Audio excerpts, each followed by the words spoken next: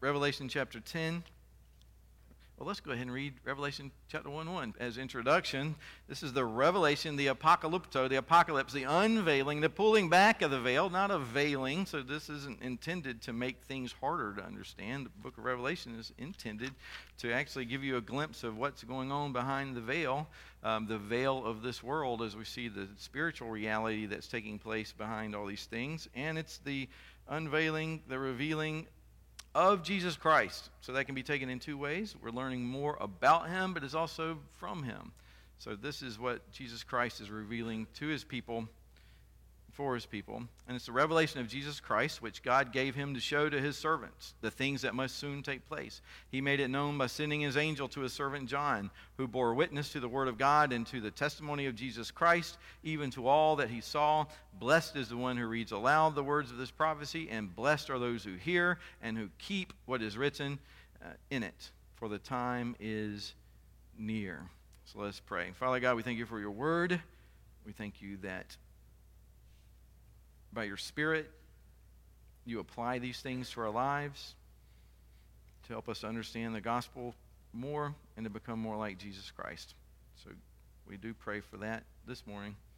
And if there are those who hear who have not faith, we would pray that faith would come by hearing. And we know that your word will accomplish what it's intended to accomplish. It will, as the Puritans say, the same sun that melts the ice hardens the clay.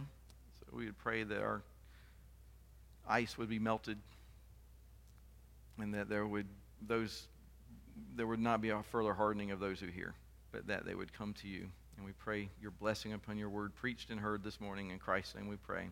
Amen. So in Revelation chapter 10, we read the word of the Lord. Then I saw another mighty angel coming down from heaven, wrapped in a cloud, with a rainbow over his head, and his face was like the sun, and his legs like pillars of fire. He had a little scroll open in his hand, and he set his right foot on the sea and his left foot on the land. And he called out with a loud voice, like a lion roaring. And when he called out, the seven thunders sounded. And when the seven thunders had sounded, I was about to write, but I heard a voice from heaven saying, "Seal up what the seven thunders have said, and do not write it down." And the angel whom I saw standing on the sea and on the land raised his right hand to heaven and swore by him who lives forever and ever, who created heaven and what is in it, the earth and what is in it, and the sea and what is in it, that there would be no more delay, but that in the days of the trumpet call to be sounded by the seventh angel, the mystery of God would be fulfilled, just as he announced to his servants the prophets. Then the Lord that I had heard from heaven spoke to me again. The voice that I had heard from heaven spoke to me again, saying, "Go, take the scroll that is open in the hand of the angel who is standing on the sea and on the land." So I went to the angel and told him to give me the little scroll. And he said to me, "Take and eat it. It will make your stomach bitter, but in your mouth it will be sweet as honey." And I took the little scroll from the hand of the angel and ate it. It was sweet as honey in my mouth. But when I had eaten it, my stomach was made bitter. And I was told, "You must again prophesy about many peoples and nations and languages and kings." The word of the Lord. So as, again, book of Revelation, it is apocalyptic literature. By definition, it has symbols and, it's not the only thing written in apocalyptic literature. It's not the only apocalyptic literature in the Bible. It's not the only apocalyptic literature. The Bible, outside of the Bible, are other writings of this genre. And in that genre, you use these beasts, dragons with 10 heads, all these sorts of things. But there has to be some key to understanding, else anybody can take any symbol and mean anything they want it to mean, and that's what we see happening oftentimes with the book of Revelation, or that people have in their minds things that they believe to be true about end times or whatever, and here's a perfect place to go in the Bible where you can make your symbols, your imagery fit whatever it is you want it to. And so we want to be very careful to do that, because if we do that anywhere else in the Bible, it's called eisegesis, which means you're reading stuff into it, and we want to exegete it. We want to bring what's there out. And so to know what God intends by these things, he has to have told us somewhere in his word. And so what we've seen and we'll continue to see is much of the, if not all of the imagery that we see, you can find it in the prophets. You can find it in the Old Testament. So if you knew your Old Testament well, these things aren't as crazy as they seem, and they begin to make a lot more sense. So we will see this today. So by way of review and context, and I'll try to do this as quickly as we can, but you kind of need to get the whole thing in your head to understand what's going on with Revelation. In Revelation 1, Jesus is walking among the churches. They're seeing his lampstands. He has the stars, the tops of the candlesticks in his hand. These are they're literal churches that he's using as representative figures of the entire church throughout the church age. And Jesus walks among the churches. And that's key, and that's pivotal, and that's what we need to understand. We have obligation to shine Christ's light into the world. It's our purpose. And he says, if you're not doing that, if you follow false gods, if you're not shining as brightly as you should, I'll remove your candlestick. So there have been but here's the thing. That doesn't mean there's not going to be a church somewhere that calls itself a church. But we'll read here, too, I stand at the door and knock. There are some churches where the Holy Spirit left a long time ago. I've heard someone say some churches are so loud in their worship, the Holy Spirit left a long time ago and nobody's noticed. And so we have to be very careful about that, because you can do the same thing with liturgy, you can do it with tradition, you can do it with all sorts of things. Anything that becomes more important in your worship other than the gospel, Jesus Christ, the Father, the Son, the Holy Spirit, anything that eclipses that emotionalism or whatever, you can have your lampstand removed. There's a warning from Jesus Christ, who says, I will build my church. And so if we're not helping with that or getting in the way of that, then he's not somebody that you want to be in the way of. We want to be, and we all won't desire this. So he tells us, then he who conquers, I will grant to, he basically says through the letters to 7 churches, he who conquers, that's the Nikeo word that we talked about, he who is victorious, I will grant to be with me in heaven forever. I will give myself to him. And how did we conquer? By remaining faithful. What is the victory? Faith. Faith is the victory which has overcome the world. So the book of Revelation is primarily, and it's interesting, it's primarily about a few different things, but it is primarily about the glory of God, the power of Jesus Christ, and the fact that as the church, you will go through trials and tribulations. You will go through persecutions. You don't know the difficulties and the hard times as individual Christians will go through, as the church in the United States we may go through, or other churches in other parts of the world and other parts of the time, what difficult things they may go through. And so God has not left us without a word to tell us, let me tell you what's really going on. Because what the world wants to tell you is, as Dr. Malcolm said this morning, Satan is powerful, the church is weak. The government will tell us that. And we have to be careful of these things. We need to recognize and understand the power of the gospel, the power of the church. You are in the primary institution which God has placed on this earth for his greatest purposes. The government is instituted by God to just restrain evil, to promote good, to kind of keep the chaotic forces at bay. But what we'll see in Revelation is, you don't think evil forces are going to try to take control of those things and start to use government in evil ways? And if the government is only a little bit important and the church is of ultimate importance, Satan's going to try to take over the churches. So you have to be very careful and ask yourself, if Satan were preaching the gospel, what would it sound like? If Satan were preaching from the book of Revelation, what would he say it is? So we have to be very careful to be able to recognize the truth from a lie. And if we just go off on our own speculations, then that's what we'll end up with, is our own speculations. So we see the tragedies of this life, and God is showing us what's behind these things. How do we understand our hardships? What's to be our response? How are we to respond in the days of difficulty? And Revelation helps us, even how do you respond in days of wealth? One of the churches are told, you're very rich. Look at all the money you got around you. But I'm telling you, you are poor, pitiable, weak, wretched. So you can't go by what you see materially. This physical blessing is no guarantee that God is blessing you because of how good you're doing. And poverty doesn't mean that God doesn't love you. He has you in such a time as this to respond to him and to glorify his name with whatever circumstance. And Paul says the exact same thing. I've learned the secret to being content in all circumstances. And the secret is I can do all things through Christ who strengthens me. He means all things. Being rich, being poor, health, sickness, all these things. I can do these things through Christ who strengthens me. So Revelation helps us to answer the question. Several of the 7 churches were doing well. They needed encouragement. But the one that we talked about, even's dead, about to die.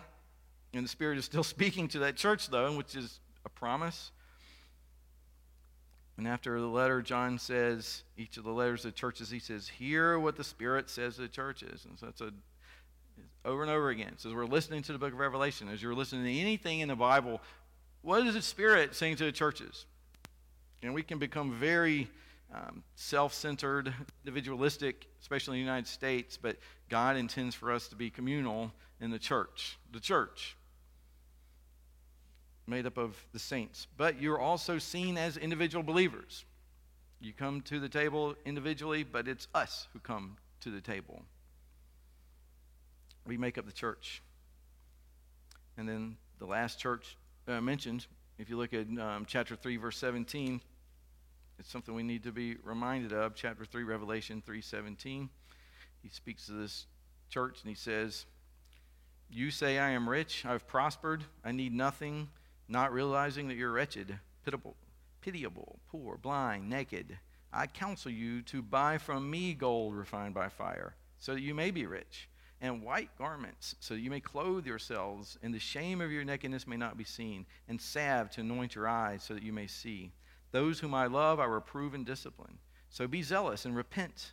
Behold, I stand at the door and knock. Now, what door is that?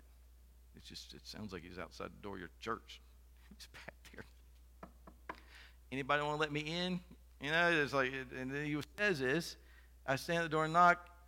If anyone hears my voice and opens the door, I will come into him and eat with him and he with me. So we also see this door as our hearts. It's a letter to the churches. To the one who conquers, I'll grant him to sit with me on my throne, as I also conquered and sat down at my Father on his throne. He who has an ear, let him hear what the Spirit says to the churches. And after this I looked, and behold, a door standing open in heaven. So it goes from the door that's closed to a door that's open in heaven. And all you have to do is respond, and you have these doors that are open to us, and we have this revelation that we have before us.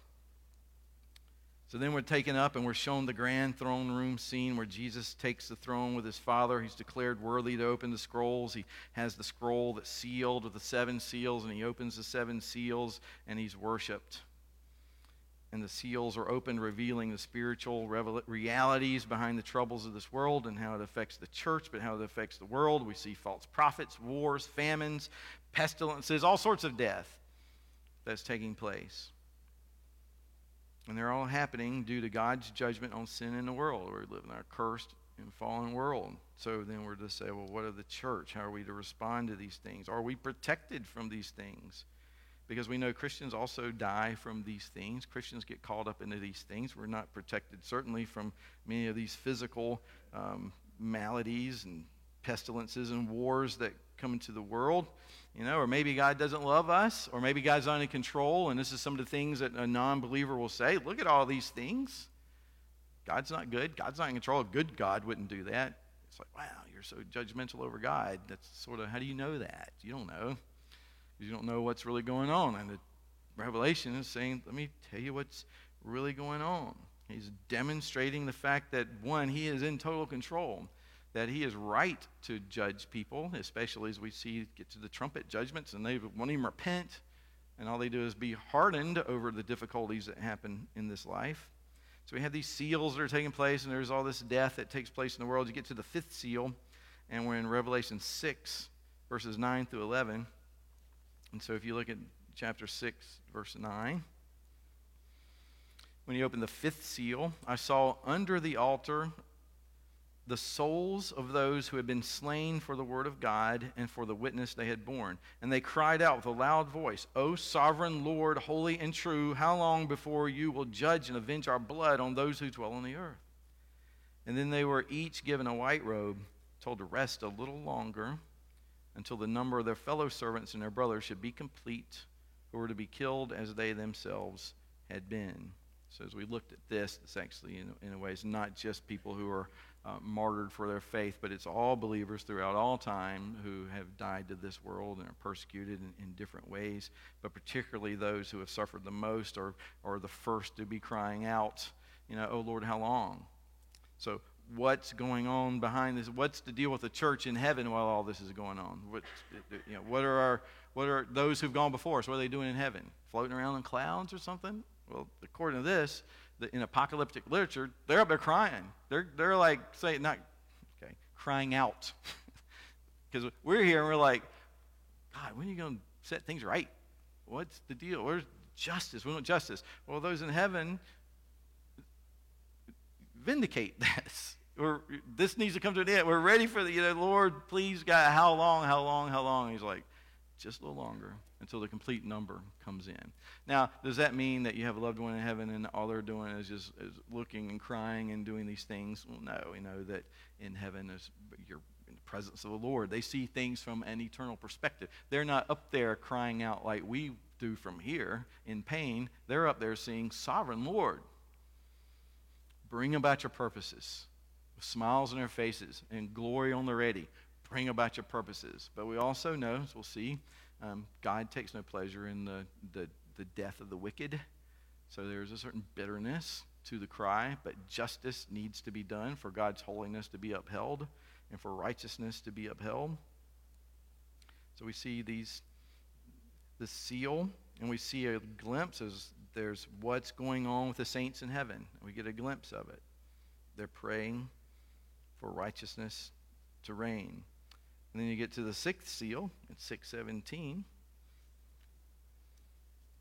For the great day of their wrath has come, and who can stand? In the world, judgment day, who can stand? And then what you'll see is, you see the church standing before the throne.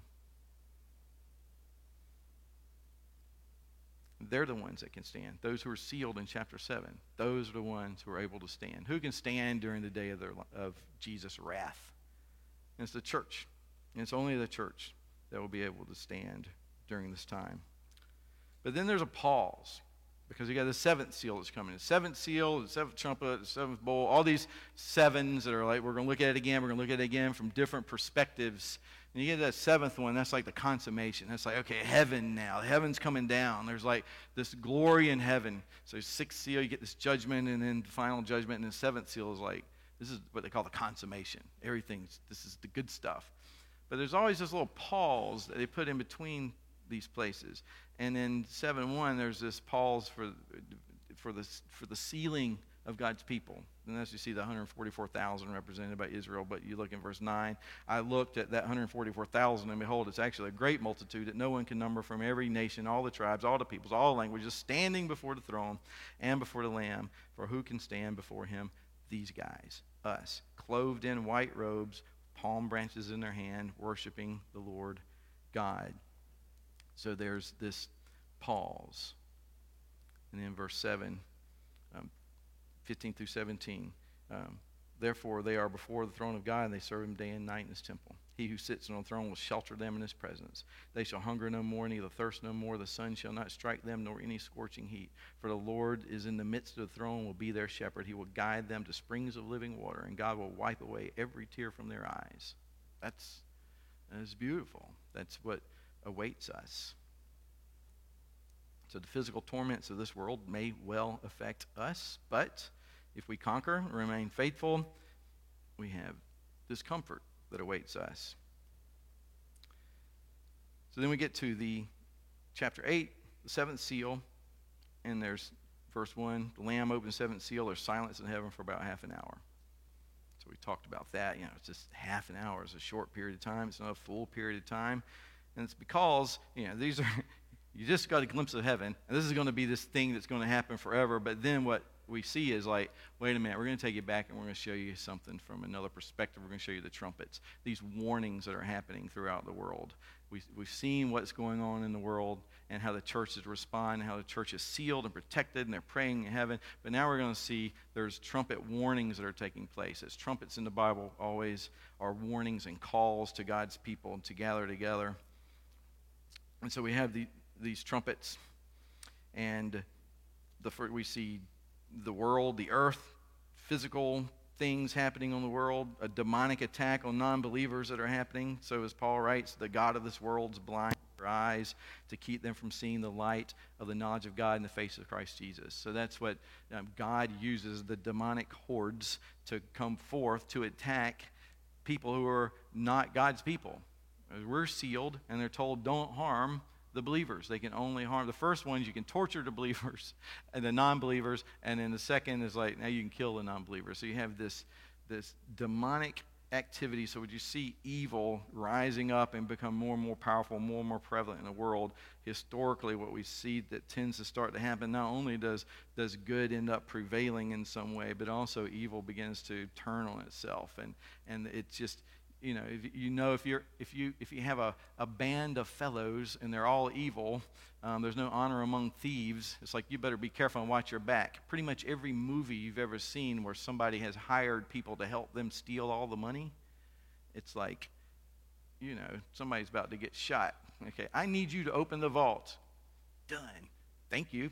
And so if you're the next guy that's supposed to help him get out, it's like, you better start thinking these things through. So that evil's its own worst enemy. And God uses this in such a powerful way that it's hard for us to understand.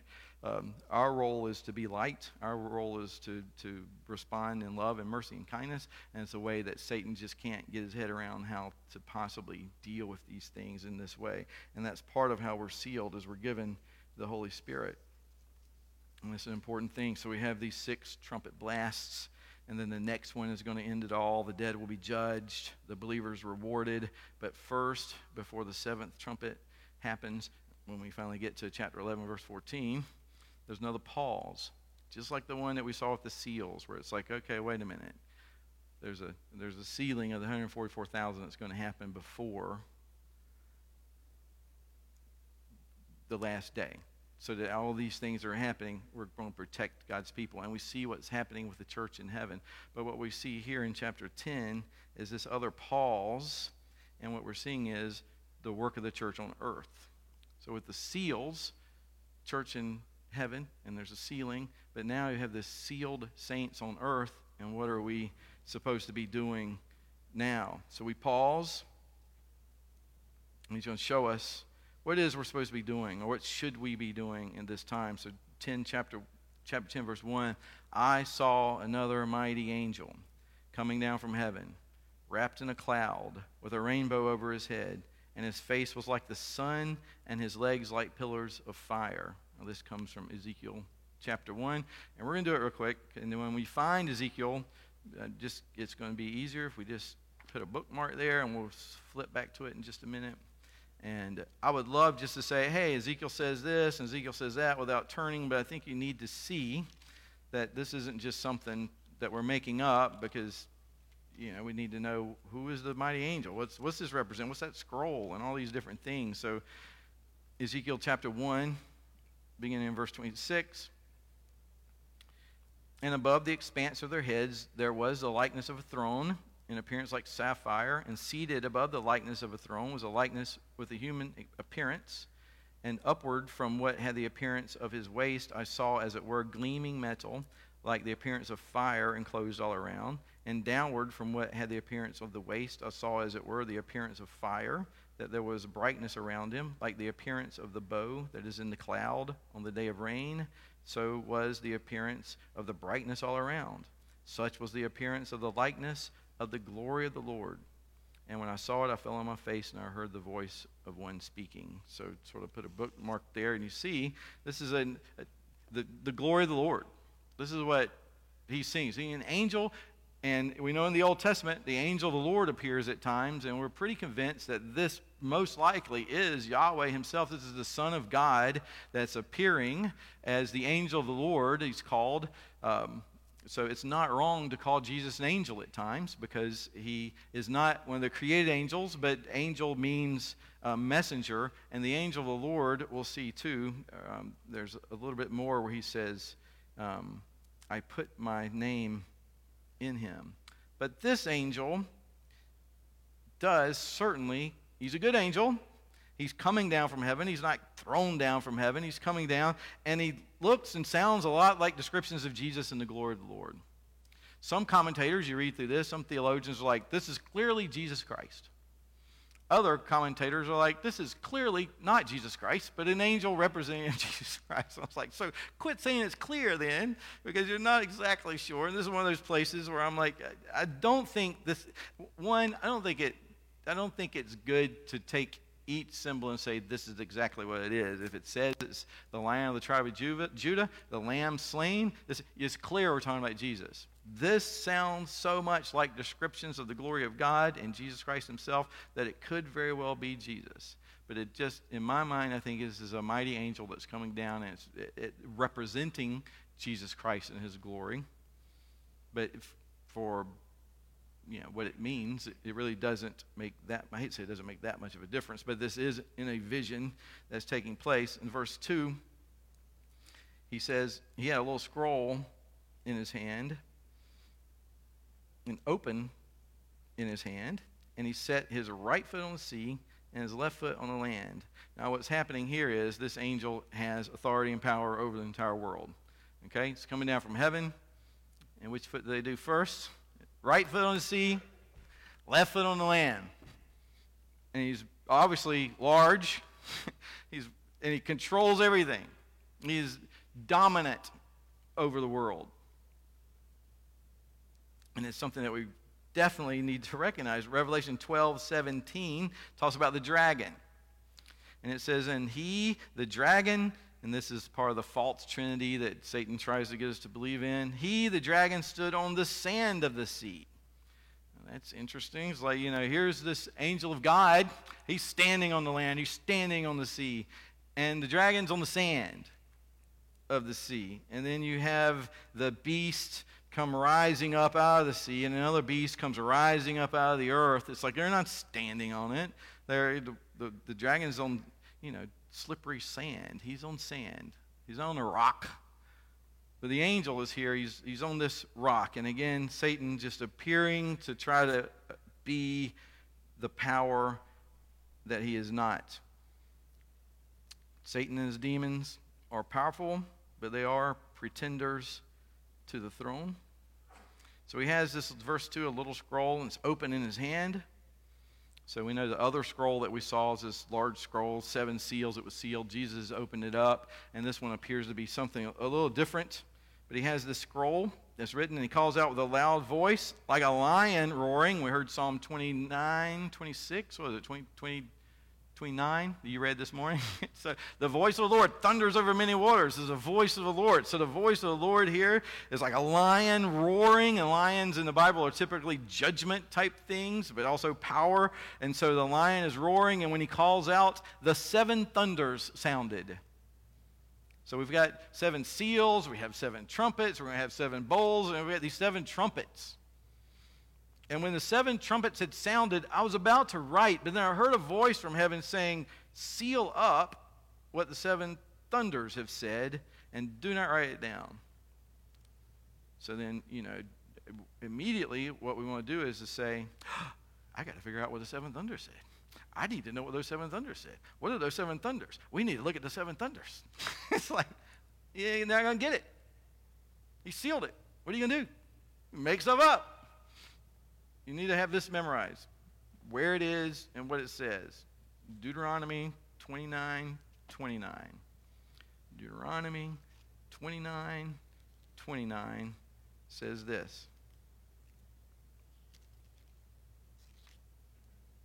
The secret things belong to the Lord our God, but the things that are revealed belong to us and to our children forever, that we may do all the words of this law. The secret things belong to the Lord our God, but the things that are revealed belong to us and to our children forever, that we may do all the words of this law. There are secret things in the Bible, and they belong to the Lord. There are things God has not revealed. Don't go beyond the revealed will, the revealed word of Jesus Christ. You get into these speculations, and the worst speculations I ever heard was at seminary after you've been there all day, and you're tired and wore out, and you're at the vending machine, and you start talking theology. And man, there's some crazy stuff that came out of our mouths because you're just talking. And you have to be careful with such things because you can fall into the violation of taking the name of the Lord thy God in vain. So if you're trying to explain things that the Lord has not revealed, you're trying to say secret things that God has not revealed, you're going beyond the written word, then you're just speaking in vain. It's vanity, and that's a violation of God's word. You need to be very careful of such things because unless you know his word well, you aren't quite sure when you've gone beyond it. And you might be surprised at how much more God has revealed in his word. And at one point, I was thinking, it said, gosh, if there are these charismatic gifts, you can speak in tongues, and you can do all these things. I want that. I don't want to miss out on anything. I want to be able to hear directly from God. So what God told me was, in some way, you through with this already, are you? You've understood all this, have you?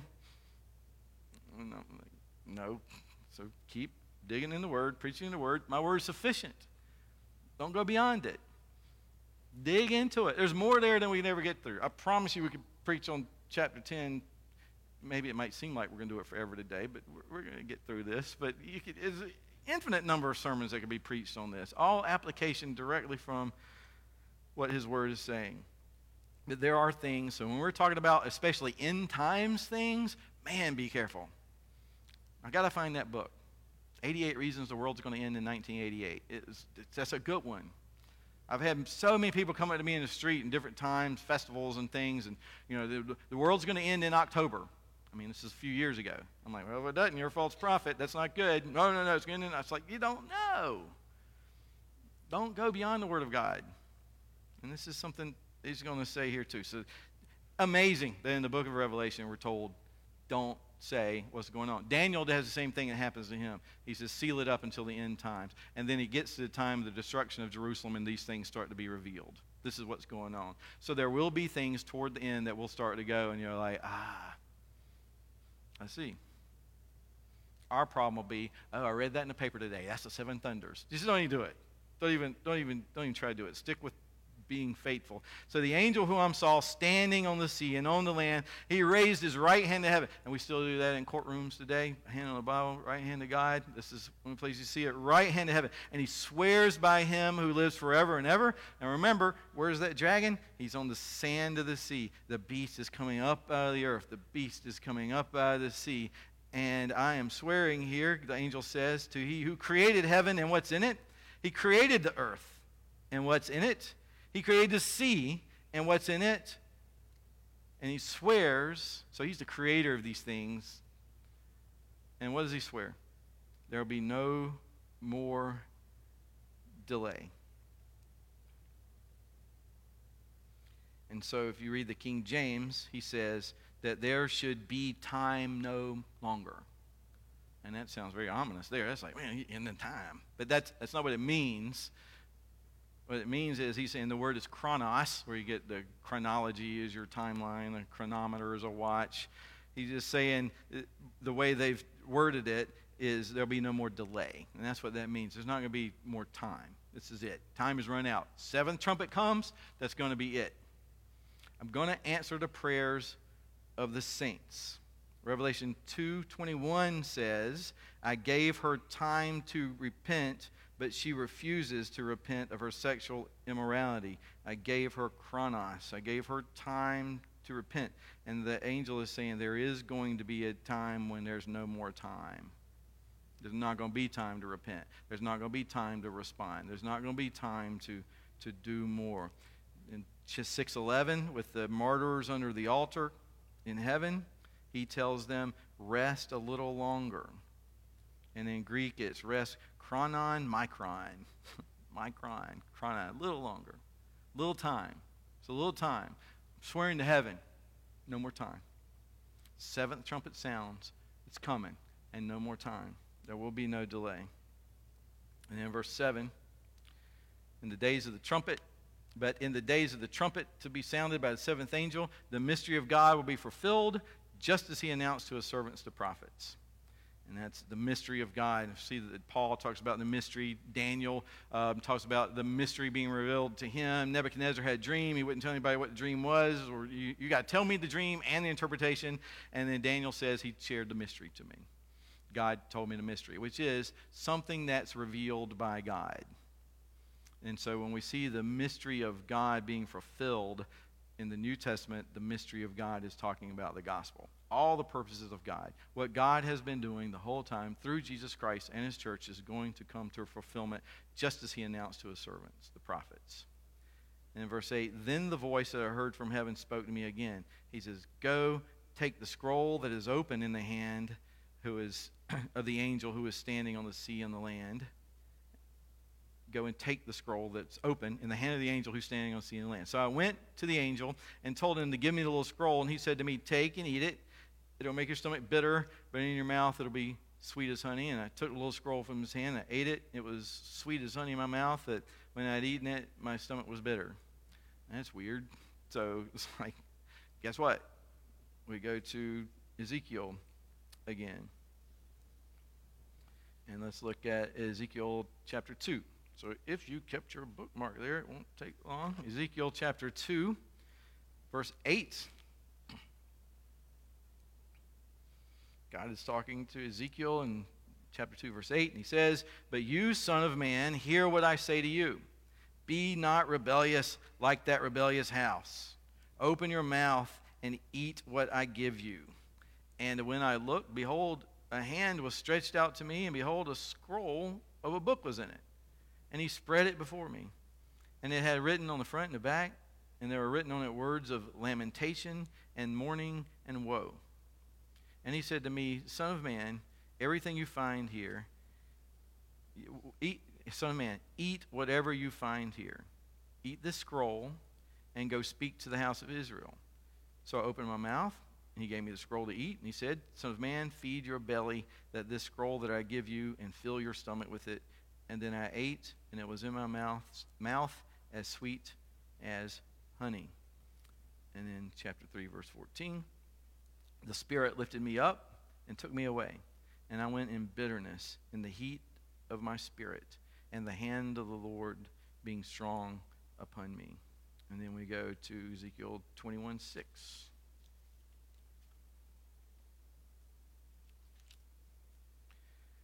Behold the princes, 21:6. As for you, son of man, groan with breaking heart and bitter grief, groan before their eyes. And I said, why do you groan? And you shall say, because of the news that's coming. Every heart will melt, and all hands will be feeble. Every spirit will faint, and all knees will be weak as water. Behold, it is coming, and it will be fulfilled, declares the Lord God. And then go back to chapter 18, verse 30, Ezekiel 18:30. Therefore I will judge you, O house of Israel, every one according to his ways, declares the Lord. Repent, turn from all your transgressions, lest iniquity be your ruin. Cast away from you all the transgressions that you have committed, and make yourselves a new heart and a new spirit. Why will you die, O house of Israel? For I have no pleasure in the death of anyone, declares the Lord God. So turn and live.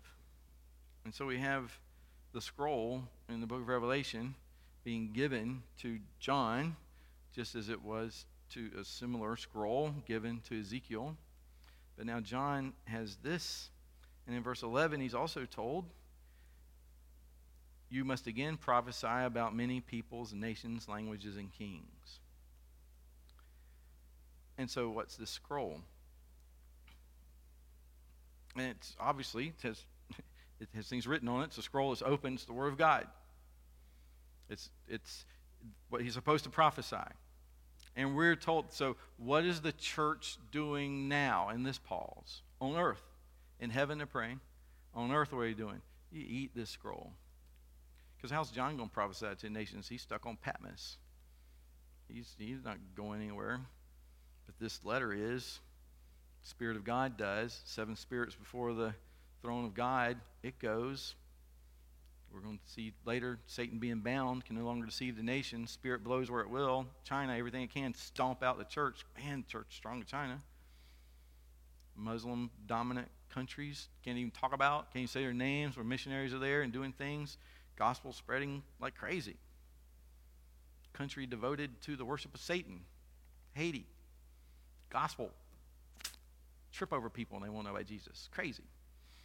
It's very frustrating to come back here, try to evangelize with the same exuberance, and people just look at you, with a hand out rather than a heart out, and you can get rather discouraged.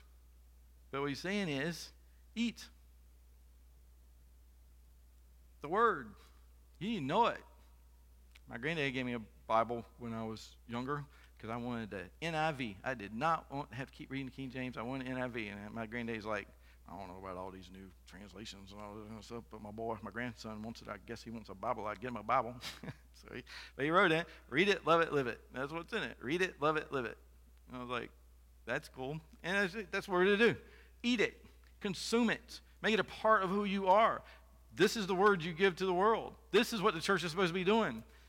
Testimony. And it can be translated, you must prophesy against many peoples, nations, languages, and kings. I think it's the word epi in Greek, and it can be translated different ways. And I just think God puts words in Greek, and sometimes it's like it can be taken this way, or it can be taken that way, or it can be taken that way. It's like, and he means maybe for it to be taken in all those ways.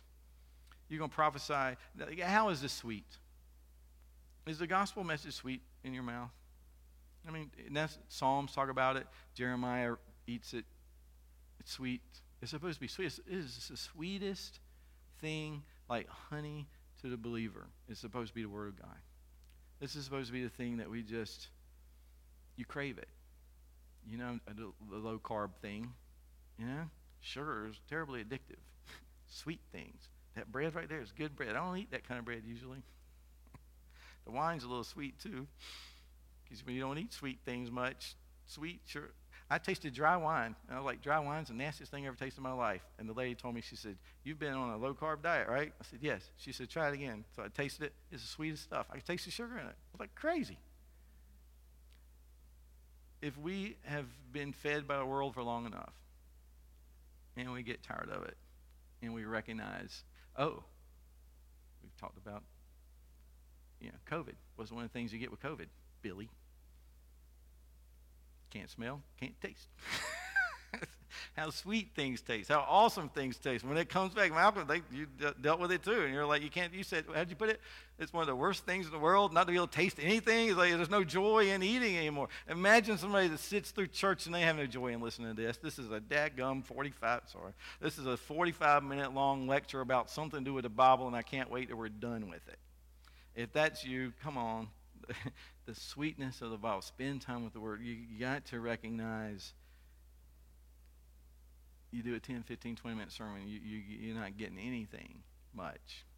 And if this is the only time you get any of it, I can't understand why you're not eating food when you're leaving from here too. And the world needs it. And it becomes a bitterness because you start to share the gospel, a couple of things happen. One, you're like Paul. I wish I could be cut off for the sake of my brothers. And they're perishing. And there's nothing I can do about it except preach the word and do myself. Spurgeon said, we should at least, if people are going to go to hell, it should be over our bodies being cast in front of the door. Doing all that we can.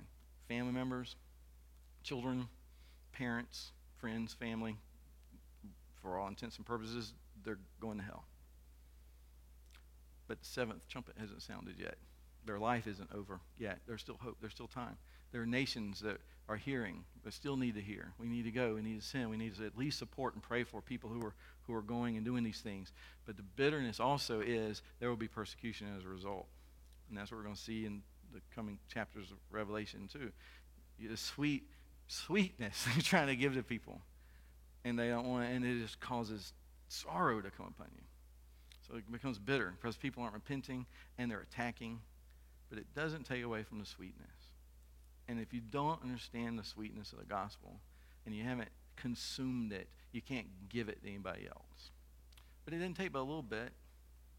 But you keep going, you keep going, you keep going. So that as you reach the age of, maybe you live as long as Stan over here, I don't know. And like Stan, you had the glory, and Jerry, you got the glory of the Lord shining from your faces. You've been with the Lord for so long. And that's what we want and hope for. And then he tells us, and you can't help but to see the comparison here, take and eat. This is my body given for you. Do this in remembrance of me. This is the cup of the new covenant in my blood. Do this as often as you drink it in remembrance of me. Covenantal remembrance. You know, he sees a rainbow. He remembers his promise. He didn't forget it. He's bringing it full force again. You know, the pastor one day saying, you know, the Lord just exalts in the monotony. Doing it again, doing it again. Sun comes up every day. Let's do it again. It's like a kid. You're playing with a kid. You pick him up, put him down. Do it again, Dad. Do it again, Dad. Do it again, Dad. He says, what the Lord exalts in the monotony of the everyday things, and we've just grown old and we bore too easily. And so he says, I am yours. I will not abandon you. Yea, though I walk through the valley of the shadow of death, I fear no evil. Your eye and staff are with me. You're with me. I go into all the world. Make disciples of all nations, baptizing them in the name of the Father, Son, and Holy Spirit. And lo, I am with you to the end of the age. I am with you, and I am in you. And when the gospel message is received by faith, this is what you get.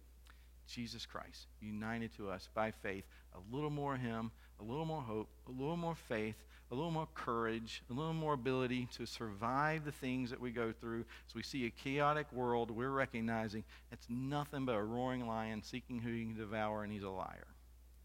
The gospel is sweet. The gospel is powerful. It is the power of God unto salvation. Let's pray. Father God, you told John, take the scroll, eat. You tell us, take and eat. Lord, help us to be zealous for the consumption of your word, that it be sweet in our mouths. And we know there's a bitterness, Lord, but you're in control of it all. The bitterness has purpose too. So we pray that you would help us to triumphantly, exuberantly approach your throne, proclaim throughout the world, not to be afraid. Like people who have refused to take the vaccine or they get fired, we pray that people would be that zealous in sharing the gospel or they get fired. That we would be willing to stand up for gospel proclamation, even in light of a culture that's telling us we need to stop. Help us to boldly, lovingly, and in creative ways share your gospel, your word, with a world that's dying, but in you there's renewal. We are light, we are salt. Help us to see these things clearly, and in Christ's name we pray. Amen.